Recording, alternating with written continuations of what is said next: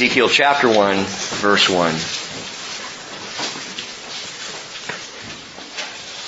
I have a few announcements, by the way. Let me get to those at the end. And if I forget, flag me down and say, hey Rick, what about those all-important announcements? There is one that's very important. All right, Ezekiel chapter 1, verse 1. Now it came about in the 30th year on the 5th day of the 4th month, while I was by the river Kebar among the exiles, the heavens were opened, and I saw visions of God.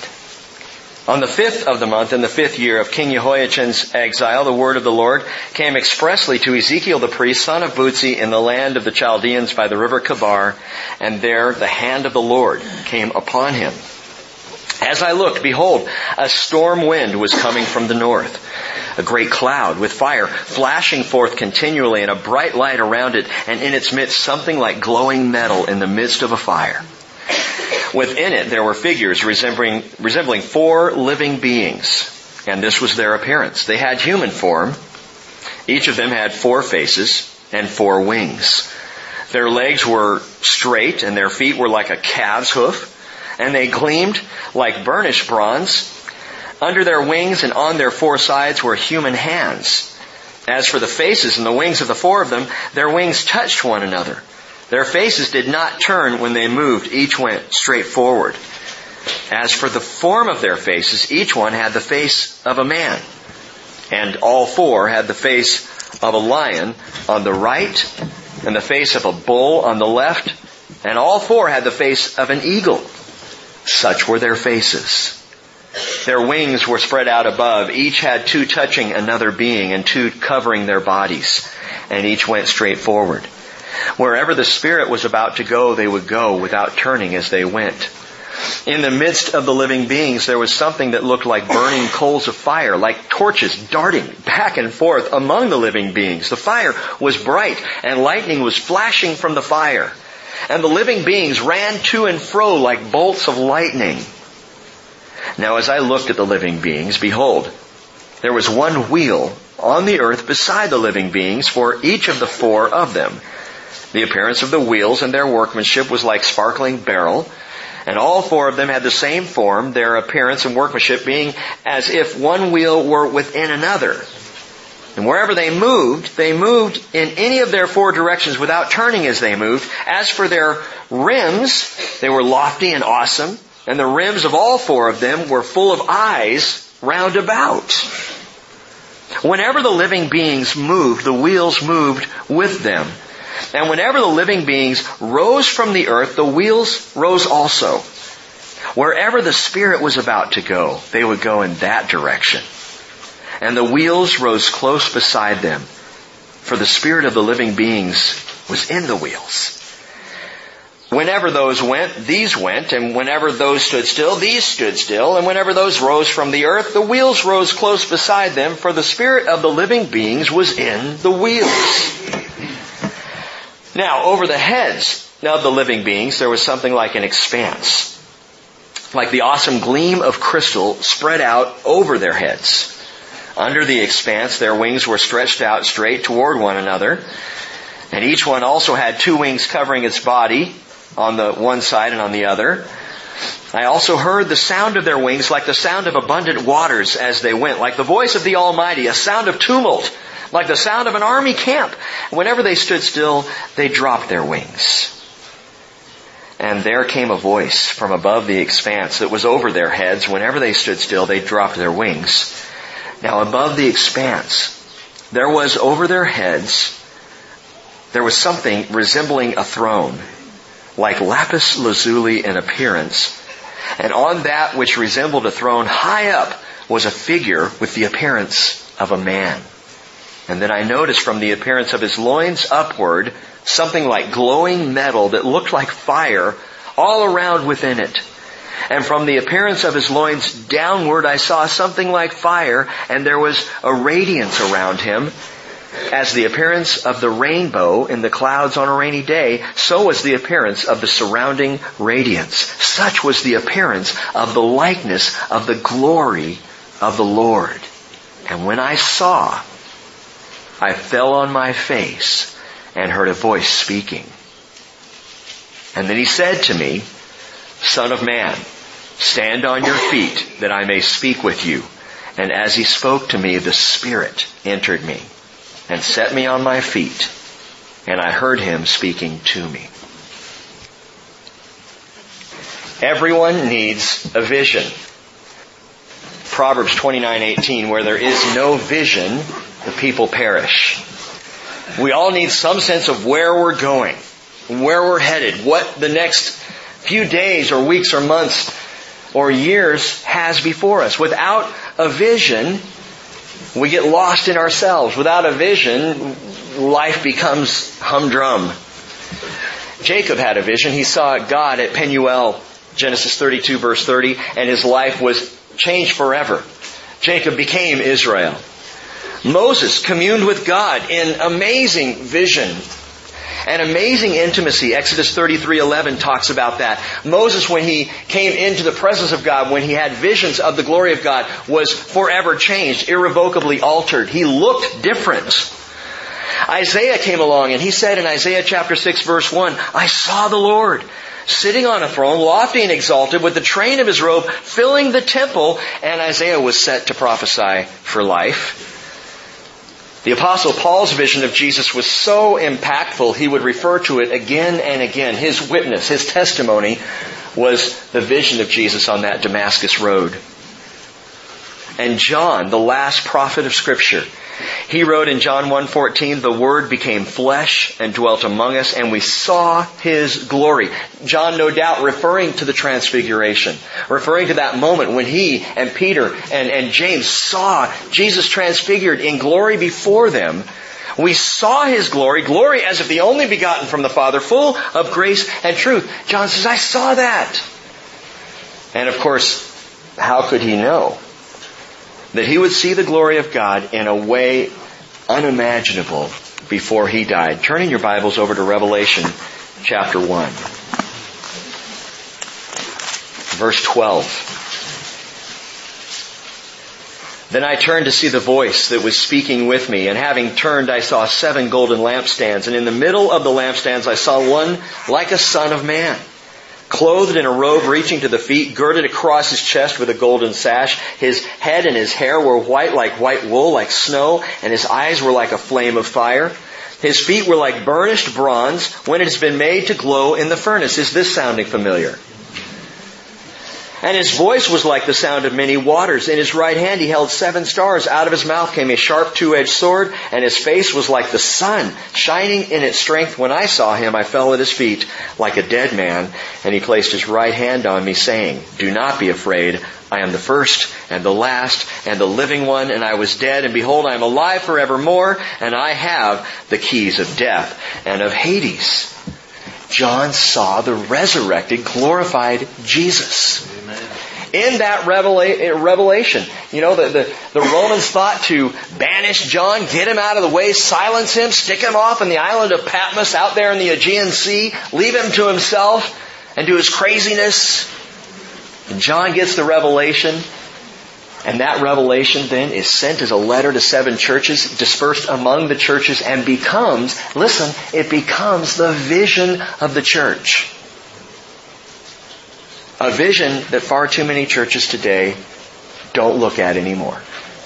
Don't read, don't consider. We're going to have to, because as you go through Ezekiel and John are like parallel books. Same with Daniel. Daniel is the key to understanding Revelation. And so as we head into this season of prophecy, if you will, with Ezekiel and then with Daniel, we're going to be in the book of Revelation quite a bit because it's the vision for the church. This is our vision. This is our future. This is what God has given us to keep our eyes on, to keep our eyes open, our spirits bright, our understanding clear. This is what is coming. We too will see Jesus just as John did. But long before that, back in Ezekiel, the prophet saw the glory of the Lord. And Ezekiel's vision of God's glory there in the heavenly place, in the throne room, carried him his entire ministry. He will refer to it no less than 4 times in the book of Ezekiel, referring back to this vision that so enraptured him, so captivated his eyes, his spirit.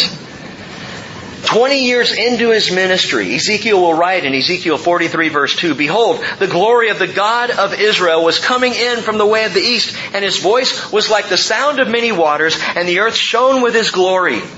Speaking, by the way, of the return of Christ. We'll get there.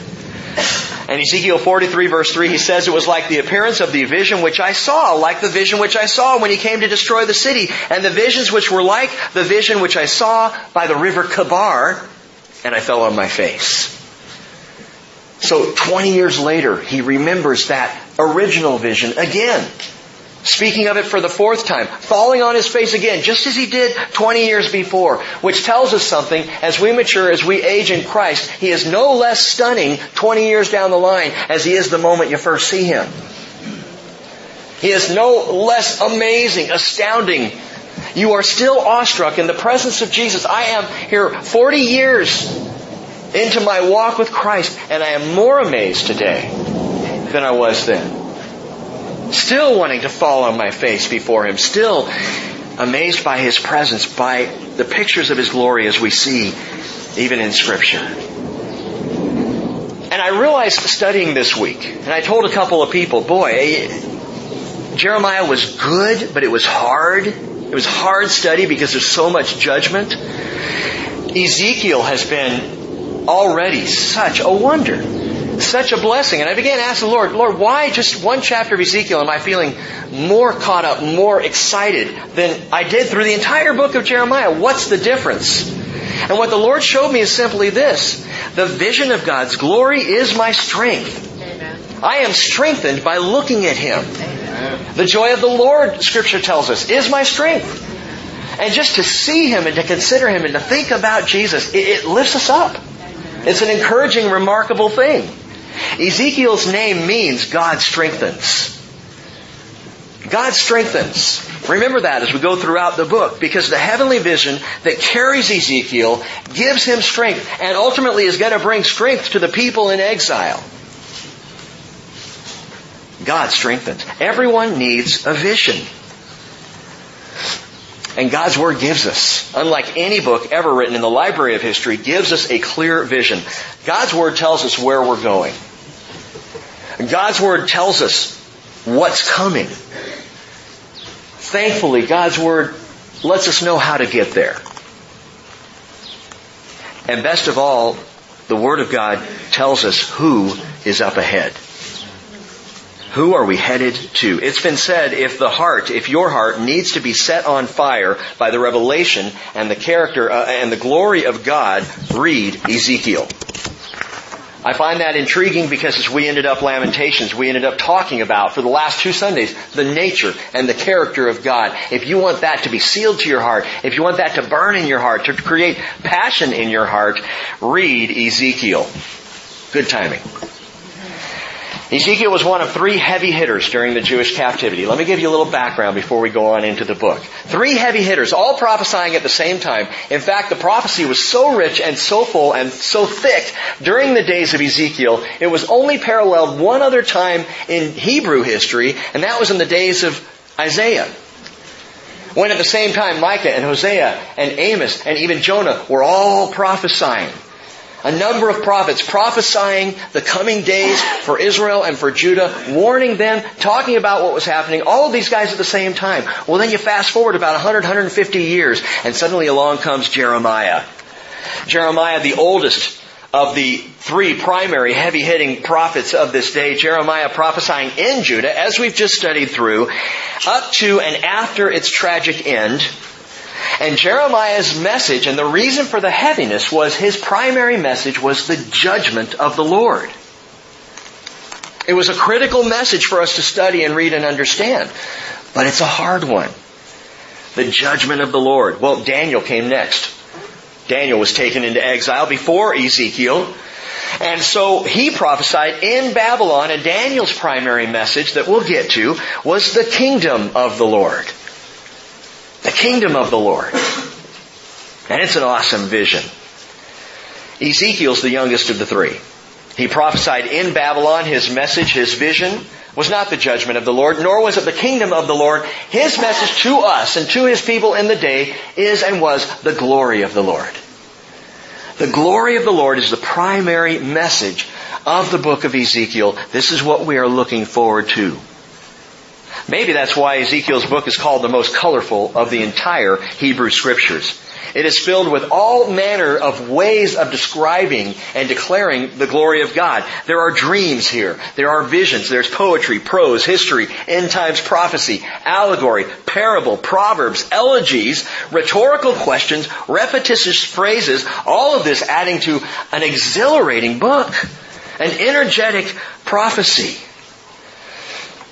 But I want to remind you that as exciting as it will be at times, don't forget that behind the prophetic mysticism, if you will, of the book of Ezekiel is a very, very personal message. And the personal message is this. You're going to hear it 24 times in 48 chapters. Then you will know that I am the Lord. This is God's message. It was His message to Israel and to Judah. It is His message today. It has not changed. Then you will know that I am the Lord. Lord, why do you do the things that you do in my life? That you will know that I am the Lord. Lord, how could you allow this tragic fall of Jerusalem for the Jewish people? That they will know that I am the Lord. Lord, are you really going to restore them? After all they did to you? Why? That they will know that I am the Lord. As bookends, listen to the first time God says it and the last time God says it here in the book of Ezekiel. Ezekiel chapter 6 verse 7. The first statement. The slain will fall among you, and you will know that I am the Lord. Ezekiel 37 verse 13, the last time. Then you will know that I am the Lord when I have opened your graves and caused you to come up out of your graves, my people. That's marvelous to me. How cool is that? The slain are going to fall among you. You'll know that I'm the Lord. And when I've raised you up from the grave, you will know that I am the Lord. He's on both ends of it. Amen. The one is judgment. The next one is glory. It's kingdom. It's promise. It's future. Ezekiel 37 is in the midst of that amazing vision of the valley of the dry bones. Not going to do that this morning, but that's coming. So the vision that we're talking about here is not of a place or time. And if you need a vision for your life, and you do, it is not of a time. It is not of an accomplishment. It is not of what you are going to do. The vision we need is of a person. Because the personal message of the Lord is that you will know me. He gives it to a captive audience because this message comes to the exiles in Babylon. They ain't going nowhere. And so the Lord takes this time during the 70-year captivity to speak into the lives of the exiles. To say, I want you to know me. The reason you're here is that you will know me. That you will know me. And again, that message has not changed in 2,500 years. Jesus said in John 17:3, this is eternal life, that they may know you, the only true God, and Jesus Christ, whom you have sent. Because, you see, to know Jesus is to know God. To know the Father is to know the Son. They are one and the same. And to know Him, it's knowing Jesus. To know Jesus is knowing God. Keep this ever in mind, because this is the point of all Bible prophecy. People can get off in all kinds of tangents when it comes to the teaching of prophecy. Get real excited because prophecy is in and of itself an exciting thing. Whoa, future visions, things that are coming. How did they know? Nostradamus. How did he get 1/10 of all of his prophecies right? You know, people get so excited and charged up by it, but the point of Bible prophecy is to know Jesus. And if we forget that, then we get off on the weird stuff and the bizarre tangents and out into the strange places. That's when the strange fire enters into the church. When the church starts losing sight of Jesus and starts looking at all these other mystical things. It's about knowing Him. 2 Corinthians 4:6, I think a key verse here this morning is, for God who said, light shall shine out of darkness, is the one who has shone in our hearts to give the light of the knowledge of the glory of God in the face of Christ. That's where we go to see His glory. Glory of God in the face of Christ. You okay, Jim? There's animals out there. Yes, there are. How long have you been going here? Yeah, and they will come in, by the way. So, you're on it? Okay. Sheep coming to church. What's that all about?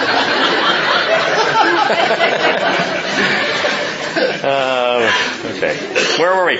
Revelation 19:10, and here's the key verse of all Bible prophecy. It is the one that locks it all together. The testimony of Jesus is the spirit of prophecy. Why do we study prophecy? That we may know Him, that we may see Jesus. To see and know Jesus is to know that He is the Lord. And this all begins in a far-off place. Ezekiel chapter 1, verse 1. Now it came about in the 30th year on the 5th day of the 4th month, while I was by the river Kabar among the exiles. The river Kabar, and it literally means far off. The river far off. It is a fitting name, I believe, for a Hebrew refugee camp there in Babylon. By the river far off, they are in a faraway place, far away from their land, exiled in a place that they don't know. The river Kabar was a man-made canal. We know this. It ran it was an offshoot of the Euphrates River, and it was an offshoot to water the lands. It was an agricultural canal, and so there, this common agricultural canal in what is Iraq today, the Hebrew exiles built a life for a short amount of time. Ezekiel was there. We're told that the heavens were open, he says, and I saw visions of God. On the 5th of the month in the 5th year of King Jehoiachin's exile, the word of the Lord came expressly to Ezekiel the priest. So it's interesting. People read the first couple of verses and the chronology might seem confusing. Because verse 1, he starts off saying, in the 30th year of the 5th day of the 4th month. And then in verse 2, he says, on the 5th of the month, in the 5th year of King Jehoiachin. So what's he talking about here? What's going on? What is this 30th year? It's actually very simple and very precise. One of the things you'll enjoy about Ezekiel, different than Jeremiah, is chronologically, Ezekiel just lays it down. He's extremely precise. He lets you know when things are happening. We can date most of the visions and the events of the book of Ezekiel based on what he said. Actual dating can occur. And I'll give you some dates here in just a second. But understand this 30th year it's Ezekiel's 30th year. The book begins when he turns 30. He receives his vision as he turns 30 years old. Verse 2 clarifies this a bit, saying the 5th of the month in the 5th year of King Jehoiachin's exile. So that's the exact chronology. Ezekiel he's distinct in this. Now let me give you the three most important dates around which this prophecy took place. 597 BC, before the prophecy happened, Ezekiel was taken from Jerusalem into exile. He went into exile with King Jehoiachin and his company, King Coniah. Ezekiel was part of that group, carried off 10,000 Hebrews, taken into exile. Ezekiel at that time was 25 years old. 5 years later, in the 5th year of King Jehoiachin, in 593 BC, is when Ezekiel saw this heavenly vision in chapter 1 that we just read. First vision of Ezekiel. And as we'll go on in chapter 1, 2, and 3 to read Wednesday night, this is where he heard his earthly call. So 597 taken into exile. 593 he hears his prophetic call. And in 571 BC, Ezekiel will see his final vision. And his final vision is of the millennial temple. A temple that has never been built. A temple that has never before been seen on planet Earth. Ezekiel 40 through 48, 8 chapters, talking about the future of Israel, a new temple for Israel, the allotment of land for the people of Israel. And I don't know how anybody reading the promise of Ezekiel 40 through 48 can say that Israel is a has-been nation. Rick, you're really going off on that. I know. I feel it so passionately because as we said during worship, Israel is proof positive of the faithfulness of God. If Israel falls, the faithfulness of God falls. And those who would try to separate the two are not reading Scripture and taking it at face value. They're reading in tradition, or perhaps reading in their own sense of what should be as opposed to what is. Well, back to the book. Ezekiel will prophesy across 22 years. And that's what we're going to see in this book. By the way, there's good reason that Ezekiel was called to ministry at the age of 30. All priests were. That was the priestly age. It's part of the Torah law. Verse 3 tells us, specifically, the word of the Lord came expressly to Ezekiel the priest. And so he refers to himself as the priest. If you go to Numbers chapter 4, don't do it right now, but you can look through the whole chapter again and again, refers to the beginning of the priesthood, the age that a priest begins his ministry, talking about the Kohathites and the Gershonites and the Merarites, those three offshoots of the Levites, and how when they turned 30, they began their priestly service. So here's Ezekiel, the priest. He turns 30. No doubt he's been in preparation for his priestly service. And all of a sudden God says, hey, you've been preparing for this. I got something else for you. You're not going to be a priest, Ezekiel. But Lord, that's what I studied in college. Lord, all my internships were priesthood. And you're telling me, what? I want to give you 3 significant aspects of heavenly vision this morning. Of living with a heavenly vision that we see here right at the outset of Ezekiel. Applied, I think, over Ezekiel's life and what we see happening to him. And the first aspect of this is preparation. How do you prepare for a visionary life? And that's truly what we're talking about. To be like Ezekiel, because you can. You can walk and live in a visionary life just like the prophets. Eyes on the glory of God. But how do you prepare for that?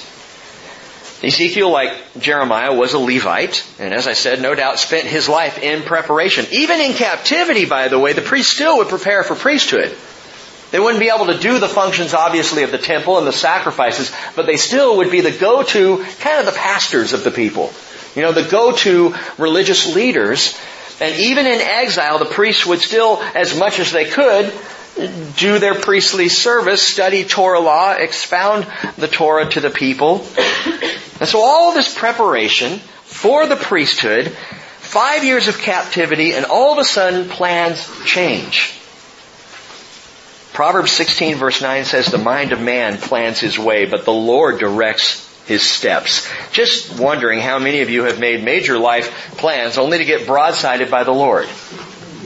You said, I'm going this way, this is what I'm going to do, this is what I prepared for, and the next thing you know, you're heading down a completely different path. You are redirected. And momentarily you might think, well, wait a minute, my preparation was not for this. My preparation was for that, and now God has me doing this. Understand what Jesus says in John chapter 3, verse 8, and what it means to be filled with the Spirit of God. The wind blows where it wishes. You hear the sound of it, but you do not know where it comes from and where it's going. So is everyone who's born of the Spirit. What does that mean? That you're blind? No. It means you go where the Spirit blows. It means you go where the Spirit leads. And the Spirit may not lead you where you thought you were going. In fact, the Spirit may not lead you where you want to go. Remember what Jesus said to Peter? On the beach there in the Galilee, He said, hey, when you were young, you used to get up and clothe yourself and go where you want to go. When you're older, someone else is going to clothe you and take you where you do not want to go. And He spoke there of Peter's death. What's the difference? Peter, now filled with the Spirit, is going to go where the Spirit wants him to go. And that's the deal with preparation. Those with a godly life vision soon realize a huge truth. And this is a truth to live by. The immediate will always be trumped by the eternal. We live in the immediate. But it's the eternal that matters. And I know I've said that before, and I'm going to continue saying that because I need to remember that. Because I so quickly forget when I'm out mowing my lawn. Yesterday, just the front lawn, I'm out mowing it because it was a little high and going back and forth. And I'm realizing, see, in the back of my house, let me explain. In the back of my house, it's all just kind of crabgrass and whatever. And when I mow that down, I just mow it down to keep it down. Not really planting anything back there, just letting the woods do what the woods do. And so when I'm out there, and I have we have an arrangement, Rod and Barb and I, with the tractor. So I'm on the tractor out there, and the tractor shoots the grass out, kind of puts it back to reseed the soil, which is great in the back because I just want it to be green back there. I forgot about this. And I go out in the front, which is our manicured lawn. And I start across, and there's just grass everywhere. I'm like, what am I going to do with this? I'm back and forth, grass everywhere, all over I'm out there sweeping and I had no thought, I'll tell you, during about that hour or two yesterday, no thought of heavenly things. I was in the immediate, I wasn't happy about it, and we need the reminder.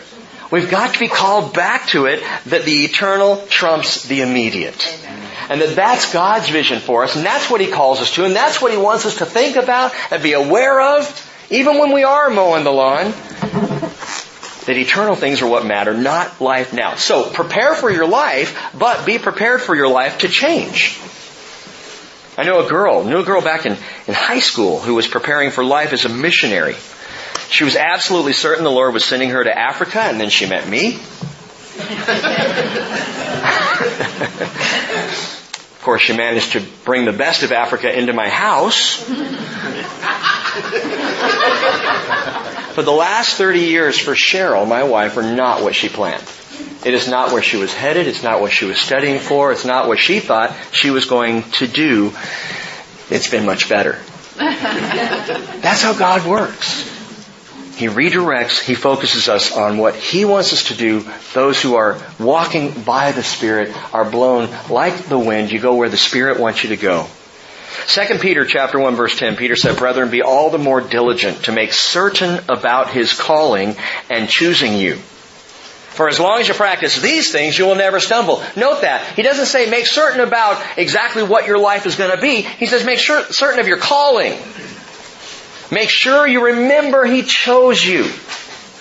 And then in remembering that, you go wherever He wants you to go. Remember, you're a called people. You're a chosen person. Your circumstances may change. His calling and His choosing of you does not change. That is ever stable. So be prepared for life, but be prepared for life to change. Ezekiel's mantle immediately changes with a vision. He's wearing the mantle of a priest. He has to take it off now and put on the mantle of a prophet by the river Kebar. And not because of the captivity of man, but because of the revelation of God. And that's the second thing to note here. Preparation, number one. Number two, revelation. Revelation. For all the preparations of life, the real vision requires revelation. Ephesians 1:17, Paul prayed for the Gentile Ephesians. He said that the God of our Lord Jesus Christ, the Father of glory, may give you a spirit of wisdom and of revelation in the knowledge of Him. How does that work?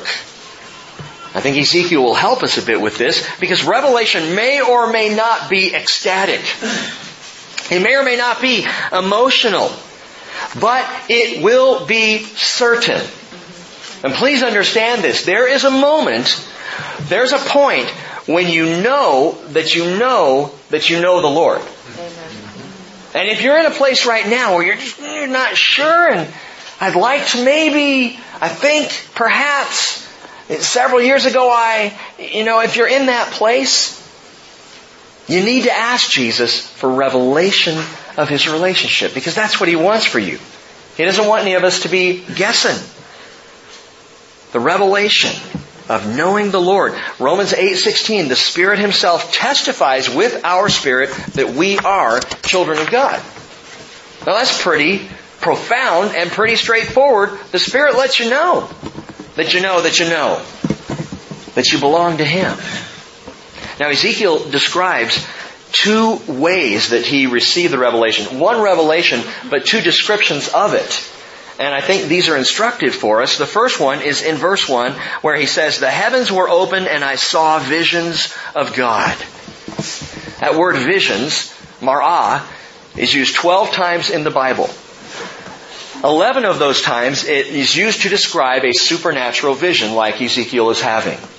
Marah, supernatural vision. The 12th time, and the only time it's translated this way, it's translated mirror. A mirror. I thought that was interesting. Because applied to the prophets, even though they saw visions, they didn't always understand them. You can stand with a group of people and all look in a mirror, and you can get a sense, at least, of how everybody looks, but you do not know what they're thinking. And you do not know what's behind the facade, or behind the picture, or behind what you can see with the naked eye. A mirror. Paul says in 1 Corinthians 13:12, "For now we see in a mirror dimly, but then face to face. Now I know in part, but then I will know fully, just as I also have been fully known." And that stuns me because Paul says, "Now I know in part." And if Paul the Apostle says, "I only know part of the deal right now," I look at my life and go, "For now I know in itty bitty amounts, then I will know fully."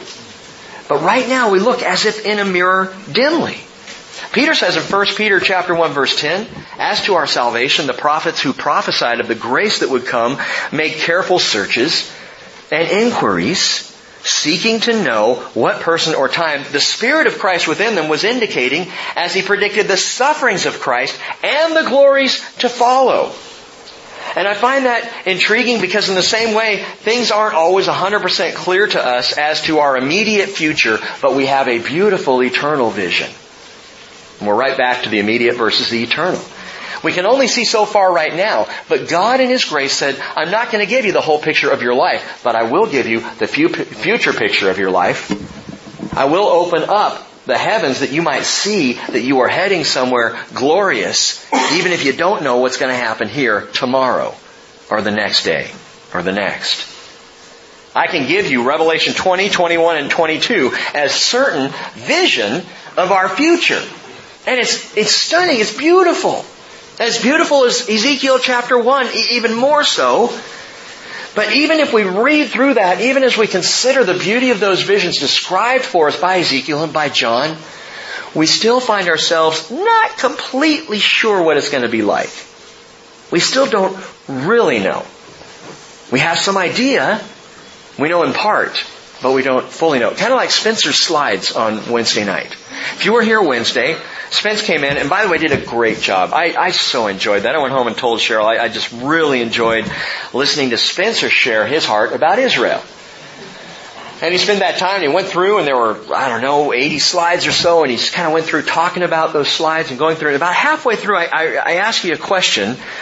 I said, "Spencer, can you describe the difference between looking at these slides and actually being there?"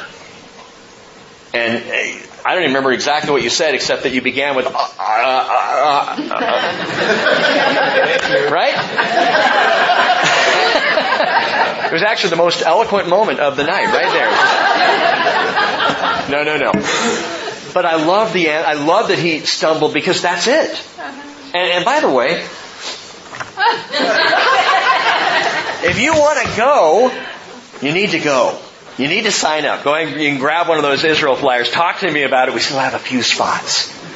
But I'm telling you, and the example here is seeing in a mirror dimly. You can look at those slides of Israel. You can look at pictures in a Bible. You can open up and look at, advertisements. You can go on the news and say, "Oh yeah, that's Jerusalem. See, I've seen it. I don't have to go there." Totally different. Yes. Completely different. You could walk through, and we've done this, a slideshow of the entire trip that we take. And then go on the trip and be absolutely stunned for 11 days. Amen. Because to see a picture is not the same as being there. For now we see in a mirror dimly. We have revelation. We have a vision. I saw it in Marah, he says. But it's like a mirror. It's not exactly, I'm going to describe it to you. Wheels. What are these about? We'll talk about that Wednesday night. 4-faced angels with eyes everywhere and wings and wheels. What is that? I'm doing my best to describe what I saw, the vision. But I can't fully describe it to you other than just to say, here are some words. And that's kind of the idea here with Revelation. Until you go there, it's not completely clear. One thing is clear. We see what the ancient prophets did not see, could not see, what they longed to see. Hebrews chapter 1 verse 1, God, after He spoke long ago to the fathers and the prophets in many portions and in many ways, in these last days has spoken to us how? In His Son. In His Son. The vision, the revelation of all the prophetic mystery of the Hebrew Scriptures lands at the feet of Jesus, points to Jesus, and we have the revelation of Jesus. And so we see what they could not see. 1 John 5:20, we know the Son of God is come, who has given us understanding, so that we may know Him who is true. And we are in Him who is true, in His Son, Jesus Christ. This is true God and eternal life. Amen. Want to know the true God? Know Jesus. You want eternal life? Know Jesus. He's the deal. What was vague or obscure to the prophets is made absolutely clear to us in the person of Jesus Christ. And by the way, a mirror not only makes things uncertain or vague, there's another thing that a mirror does. It reflects what it sees. And so Paul writes in 2 Corinthians 3:18, we all with unveiled face beholding as in a mirror the glory of the Lord, who is Jesus, are being transformed into the same image from glory to glory, just as from the Lord, the Spirit. You know, you and I, we need to think along these lines. We are no different than Ezekiel or Jeremiah or Daniel. They were just guys. They were just humans. They were no different than you. They had bodily aches. They had to eat. They got tired. They got frustrated. Those who were married, Ezekiel we know was married. I'm sure didn't always get along with his wife. These were just normal guys. And sometimes we can look at a prophet having a vision and go, Ezekiel, what would it be like to be Ezekiel? And you could flip that around and he would ask the same question of you. What would it like? What would it be like to be Larry? I don't know. I can't imagine. What would it be like to be Joe? I can speak Hebrew. But I cannot speak like this guy. We are no different. The person who has a true heavenly vision is the person who's had a revelation of God. And Paul says we've had that in the face of Christ. You have the revelation as you look at Jesus. So Ezekiel says, the heavens were opened and I saw visions of God. And by the way, back over in Revelation, this is exactly what happened to John. Listen to Revelation chapter 4, verse 1, and compare it to what you heard in Ezekiel chapter 1. Revelation 4:1, John writing says, after these things I looked, and behold, a door standing open in heaven. Okay, wait a minute. What did you say, Ezekiel? The heavens were open. John says the heavens are open. And the first voice which I had heard, like the sound of a trumpet speaking to me. Ezekiel hears a trumpet sound. And said, come up here and I will show you what must take place after these things. Immediately I was in the Spirit. Where was Ezekiel? In the Spirit. He says, and behold, a throne standing in heaven. What did Ezekiel describe? The throne standing in heaven. And one sitting on the throne. John saw the same thing that Ezekiel saw. Ezekiel saw it at the river Kabar. John saw it on the island of Patmos. But it's the same vision. At least it's the same person in vision. Amen. So they see this amazing thing. John saw Jesus. I want you to add this to your vision. I think John in Revelation chapter 4 is absolutely representing the raptured church. Now there are those who disagree with me. They think that that's a stretch. I don't think so, and here's why. Revelation 1 through 3, we see a panorama of the church age, specifically in chapters 2 and 3. John sees Jesus, hears Him speaking in Revelation 1, and then in Revelation 2 and 3, these 7 letters to 7 churches, when you study through that, you realize, amazingly, it is the church age. It's not just 7 letters to 7 local churches, it's 7 letters to the church across history, and those letters land in certain times throughout the last 2,000 years. And it's an absolutely remarkable thing when you begin to realize it and see that. And so, John sees Jesus, and then John is in the church age, and then chapter 4, after these things, suddenly, after the church, John is caught up. A door is open in heaven. A trumpet sounds. John is caught. And suddenly, Revelation 4 and 5, we are in heaven. So whether John is a picture of the raptured church or not, I don't see how he can't be, because that's exactly what happens to us. We are in the church age. And after the church age, after these things, we are immediately caught up to be in heaven. How do you know that, Rick? 1 Thessalonians 4:16. The Lord Himself will descend from heaven with a shout, with the voice of the archangel, with the trumpet of God, and the dead in Christ will rise first. And then we who are alive and remain will be caught up together with them in the clouds to meet the Lord in the air, and so we shall always be with the Lord. And gang, that day is fast approaching. Amen. I had a conversation with my son Hayden just this last week about that, saying, Hayden, you need to understand. You need to realize it could be tonight. You really talk to your kid that way? Yeah. Because I want his decisions now to be reflected then. I want him making choices now that will impact his life then. Not right now, then. And Jesus could come tonight, this afternoon, tomorrow morning. We have no idea, except to say, as I've said before, that all of the prophecies about that have to be fulfilled before the second coming of Christ have been fulfilled. We are in an age where nothing biblically in Hebrew prophecy has yet to happen before Christ comes and is doing it Himself. So that puts us right on the verge. That is a thought I carry every day. There are a lot of parallels between Ezekiel's vision and John's revelation. I'll try to point them out as we go along the way. You may catch some. Keep your eyes open and let's watch for that. But the heavens were open, and he saw visions of God. But there's a second way that Ezekiel describes his revelation. In chapter 1, verse 3, he says, the hand of the Lord came upon him. The hand of the Lord came upon him. This is more than seeing. Alright, understand that. There is something that Ezekiel experiences in this revelation. We have just moved from perhaps the mental knowledge or the intellectual understanding of Jesus Christ as we read in the Gospels now to an experiential thing that happens when you come into a revealed relationship with Jesus. Something happens.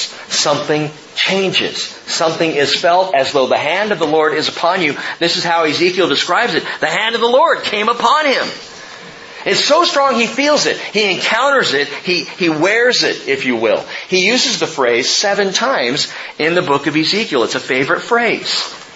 And in using the phrase, the hand of the Lord, what I believe Ezekiel is clarifying here is that the vision of the revelation that he received was tangible, it was actual, and it was by the Spirit of God.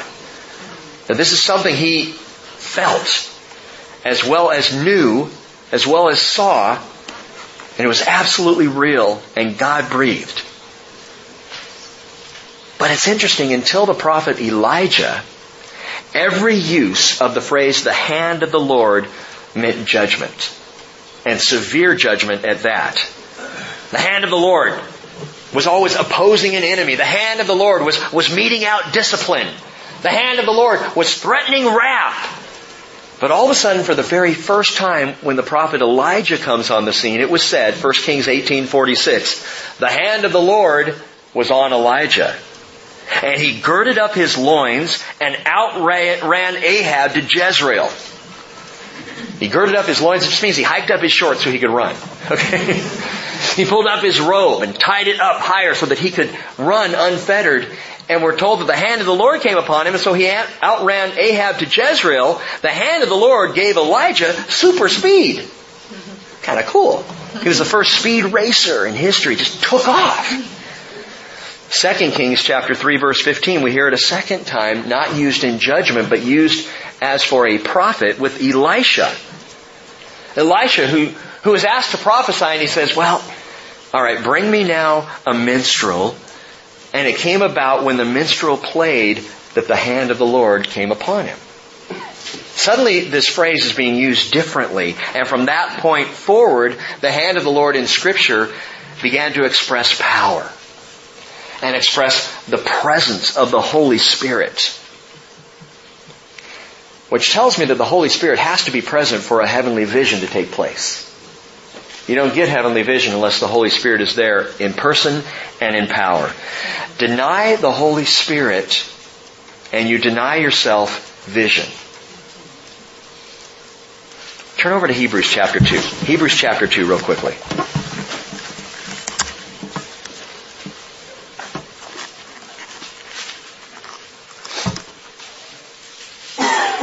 Hebrews chapter 2 verse 1.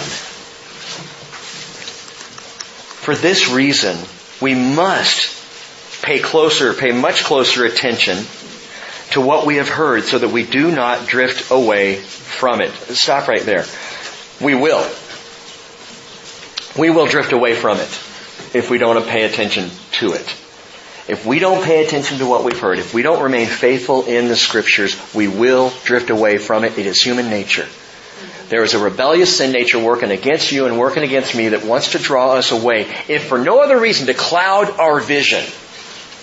At a minimum to cloud our vision, if not to completely trip us up so that we are useless in the kingdom of God. And if we are not paying attention to the Scriptures, we will drift. Every time. But he says, for if the word spoken through angels proved unalterable, and every transgression and disobedience received a just penalty, how will we escape if we neglect so great a salvation? After it, that is our salvation, after it was at the first spoken through the Lord, it was confirmed to us by those who heard, God also testifying with them, watch this, both by signs and wonders, and by various miracles, and by gifts of the Holy Spirit, according to His own will. And God works this way, His Spirit works this way. And I don't have time this morning to jump over to 1 Corinthians 12, 13, and 14. I encourage you to read that. Study that. Be aware of that. Talking about the gifts of the Spirit and how this all functions in the life of someone who's had the revelation of godly vision, a heavenly vision. But don't misunderstand this. The vision itself is not about seeing signs and wonders and miracles and gifts. And the church has gotten off. See, two directions. And I think you Bible students especially, you're aware of this. Two directions where the church has kind of gotten off. One is the direction that denies the power and the working of the Holy Spirit in our lives. You don't receive heavenly vision without the Holy Spirit. Which ironically tells me that those who don't believe the Holy Spirit is active, but know Jesus, have had the Holy Spirit working in their life that they don't even really think is active. That's ironic. They're going to find out someday, wow, you were working in me. Okay, cool, thanks. But there are those who deny that, who deny the active work of the Spirit. Flip to the other side, there are those whose lives are all about the active work of the Holy Spirit, to the exclusion of everything else. They want to see the signs, the wonders, the miracles, all the happenings, the buzz, the excitement. That's what I want. That's what I want to be a part of. Is that going on at this church? Are you guys Spirit-filled? And I'm like, yeah. What do you mean are we Spirit-filled? How can you be a believer in Jesus Christ, born again, and not be Spirit-filled? Amen. It's kind of a package deal. But understand what I'm saying here is signs, wonders, miracles, even the gifts of the Holy Spirit are not the point. They're the means, but they are not the end. The end is Jesus. They are the means of functioning within this world as witnesses. They're the means of working together, ministering in the body of Christ. The vision is Christ. The vision is Jesus, and as we fix our eyes on Him, we shouldn't be surprised, not in the least, as we see signs, wonders, miracles, and gifts taking place. That's all part and parcel of the deal, but it's not the deal. You understand what I'm saying here? 1 Corinthians chapter 2, verse 3, Paul makes this statement, and I think it encapsulates the kind of life that we're called to live in the Spirit with revelation. He says, 1 Corinthians 2 verse 3, I was with you in weakness and in fear and in much trembling, and my message and my preaching were not in persuasive words of wisdom, but in demonstration of the Spirit and of power, so that your faith would not rest on the wisdom of men, but on the power of God. Amen. And to deny the Spirit, to quench the Spirit by disbelief, it denies the glory which needs to go to the Father, and instead begins to place all the wonders that take place in the church on men.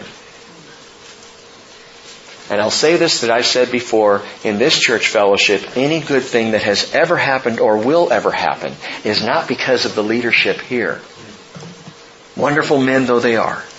It is because of the presence of the Holy Spirit and His work among us. And so we can always praise and glorify God for what He is doing, not for what we are doing for Him. That's right. Revelation. The hand of the Lord. May the hand of the Lord be upon you all. Amen. And me. And may we have heavenly vision. There's one more thing I want to tell you. Why at the river Kebar?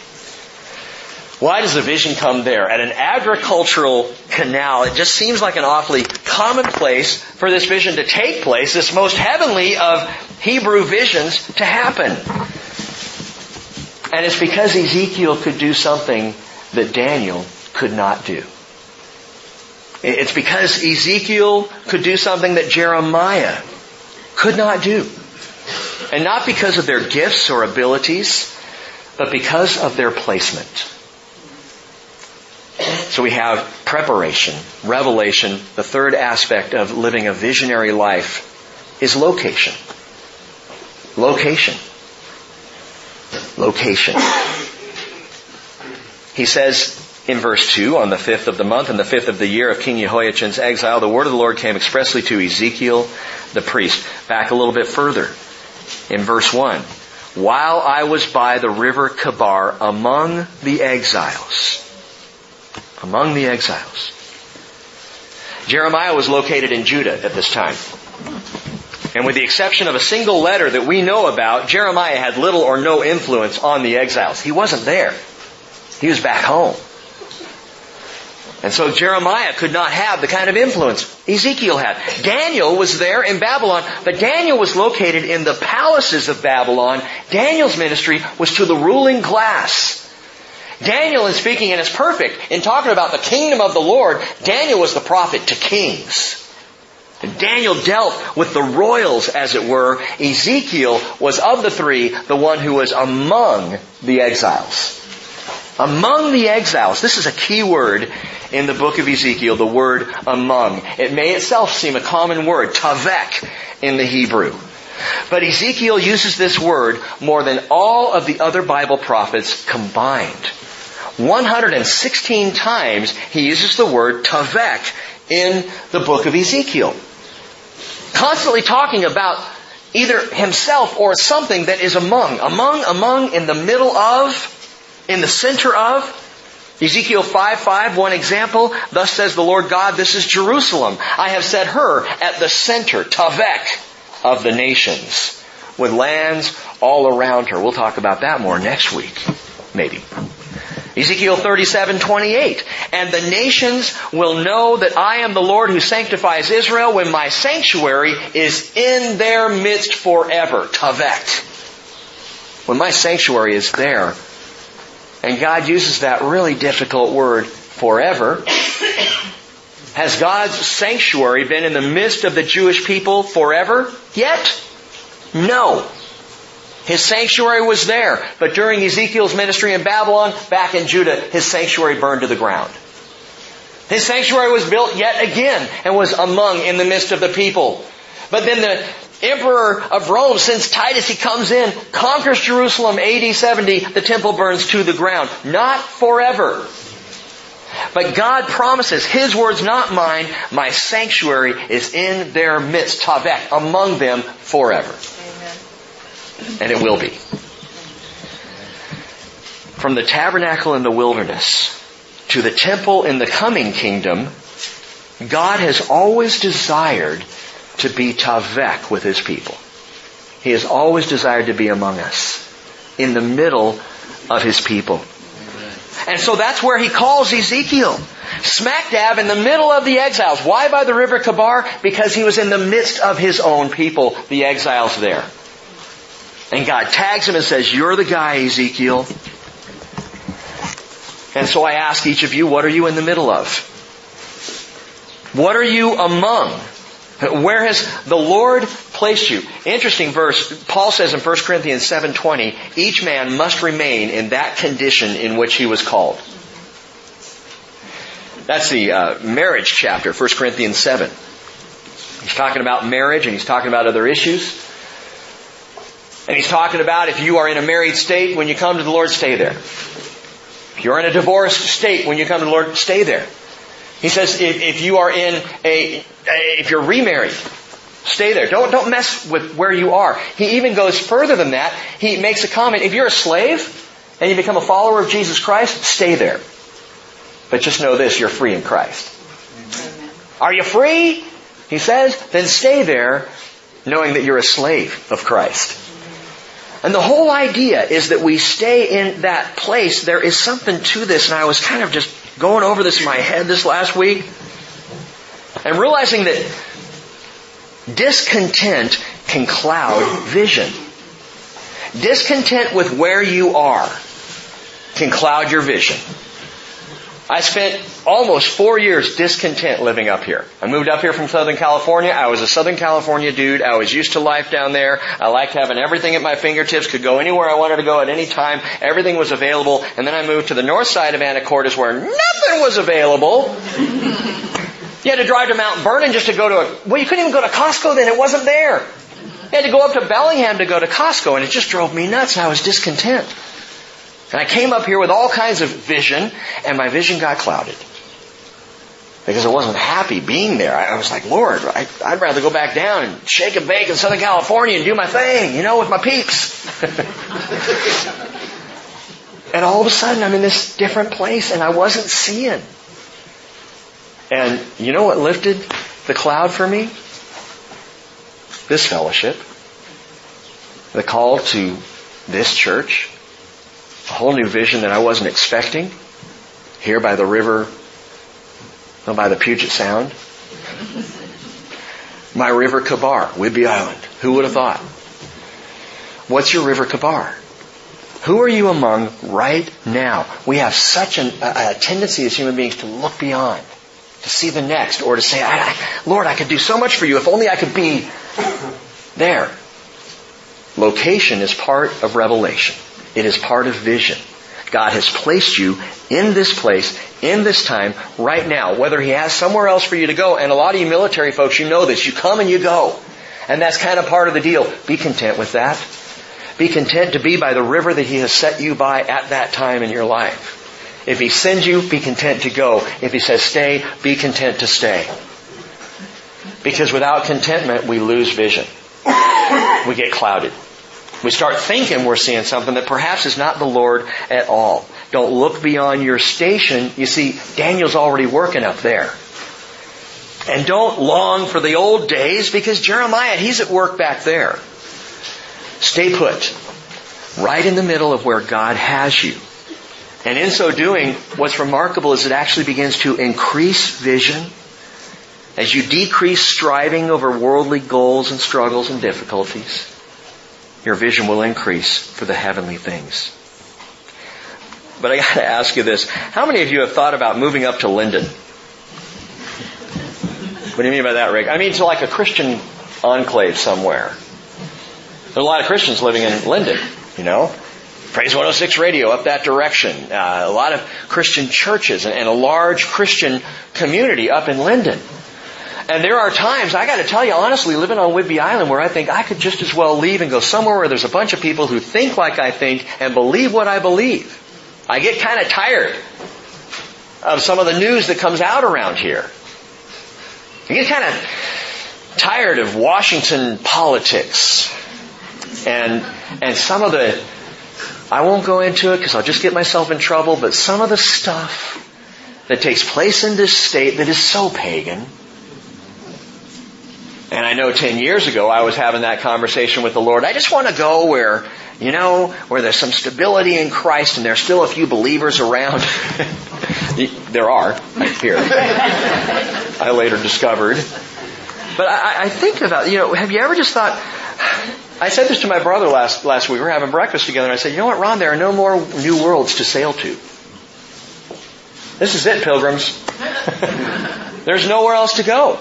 We can't hop on a ship and sail across the waters to an undiscovered country and form like the Puritans, go for a place where we can just have the freedom to be in Christ. We had that shot 200 years ago and it's not working out so good right now. That's What are you saying, Rick? Ezekiel, chapter 12, verse 2. God says to Ezekiel there, with the exiles, among the exiles, He says, Son of man, you live in the midst, Tavek, of the rebellious house, who have eyes to see but do not see, ears to hear but do not hear, for they are a rebellious house. And look over at chapter 3, verse 15.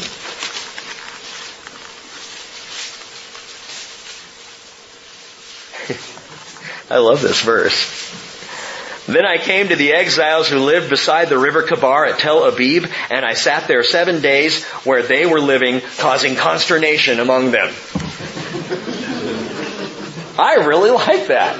And I'm going to quote you, Barb. There's some Barb shared with me. Actually, she heard from Brian Young once, having to do with preaching. And he says, you know, when you throw a rock into a pack of dogs, the one who barks is the one you hit. Right? Well, here, no, I'm not calling you pack of dogs. I'm really not. You're an adorable people. Puppies, maybe. How's that? No, he's in the middle of these people and he's causing consternation. And there are times in my life where I'm sitting in the middle of a place that rejects God and I know it causes consternation. And I don't like that. And so I say, God, I would like to move out of here, take my vision with me, and be in a place where everyone's happy that I'm there. I have yet to find that place. But wouldn't that be nice? Here's the deal. If we are living with heavenly vision, we will cause consternation among the people. You can't help it. Pat and I were talking this morning. Pat, this is kind of the point. She was talking about how in this group that she is in, that she finally one day had to say, you can make fun of me all you want, but don't make fun of my God. Amen. And I said, Pat, you're among this group to cause consternation. You are set there to be a problem. And I mean that in a good way. Christians, understand, you cannot stand in a group of non-believers and not make them uncomfortable. So make them uncomfortable. Be okay with that. Don't be like them so that I don't want this to be hard for them, so I'm going to do what they do. That's just not good thinking. It is wisdom, it is visionary thinking to say, I'm going to be in Christ wherever I am. And that means if my being in Christ makes you uncomfortable, praise the Lord, maybe that discomfort is going to do something to your heart. Amen. Maybe that conviction will then allow you to see Jesus and want Jesus as I know Jesus. If we are living with heavenly vision, we will cause consternation. And I'm sorry, but I'm finally coming to this realization in my life. I think we are supposed to. I think in these last days, I'm going to put it this way, that we are supposed to be a burr in the saddle of sin. We're supposed to make sin uncomfortable for those around us. We are supposed to turn over the tables of transgression, as Jesus did in the temple. That wasn't a comfortable moment. Don't you think a handful of the Jewish businessmen in the temple at the time were going, this guy's got to go. This is no good. We can't have this. It's messing up our business. I think it's our job to disturb depravity. I think our love for Jesus is here partially to upset immorality. And Jesus said in Matthew 10:25, if they've called the head of the house, that is Jesus, if they've called me Beelzebul, how much more will they malign the members of His household? Therefore, do not fear them. There is nothing concealed that will not be revealed, or hidden that will not be known. What I tell you in darkness, speak in the light. And what you hear whispered in your ear, proclaim on the housetops. In other words, be who you are in Christ wherever you are, even if it causes consternation by the river Kabar. Amen. And as one writer once said years ago, be who you is. Because if you ain't who you is who you ain't. Yeah, I have no idea what that means either. No one ever said speak the gospel so long as it is well received. Jesus just said speak the gospel. Be the light. By the way, you know what happened to Ezekiel? It's very interesting. The first 7 years of His prophetic ministry was judgment. We'll see some of that.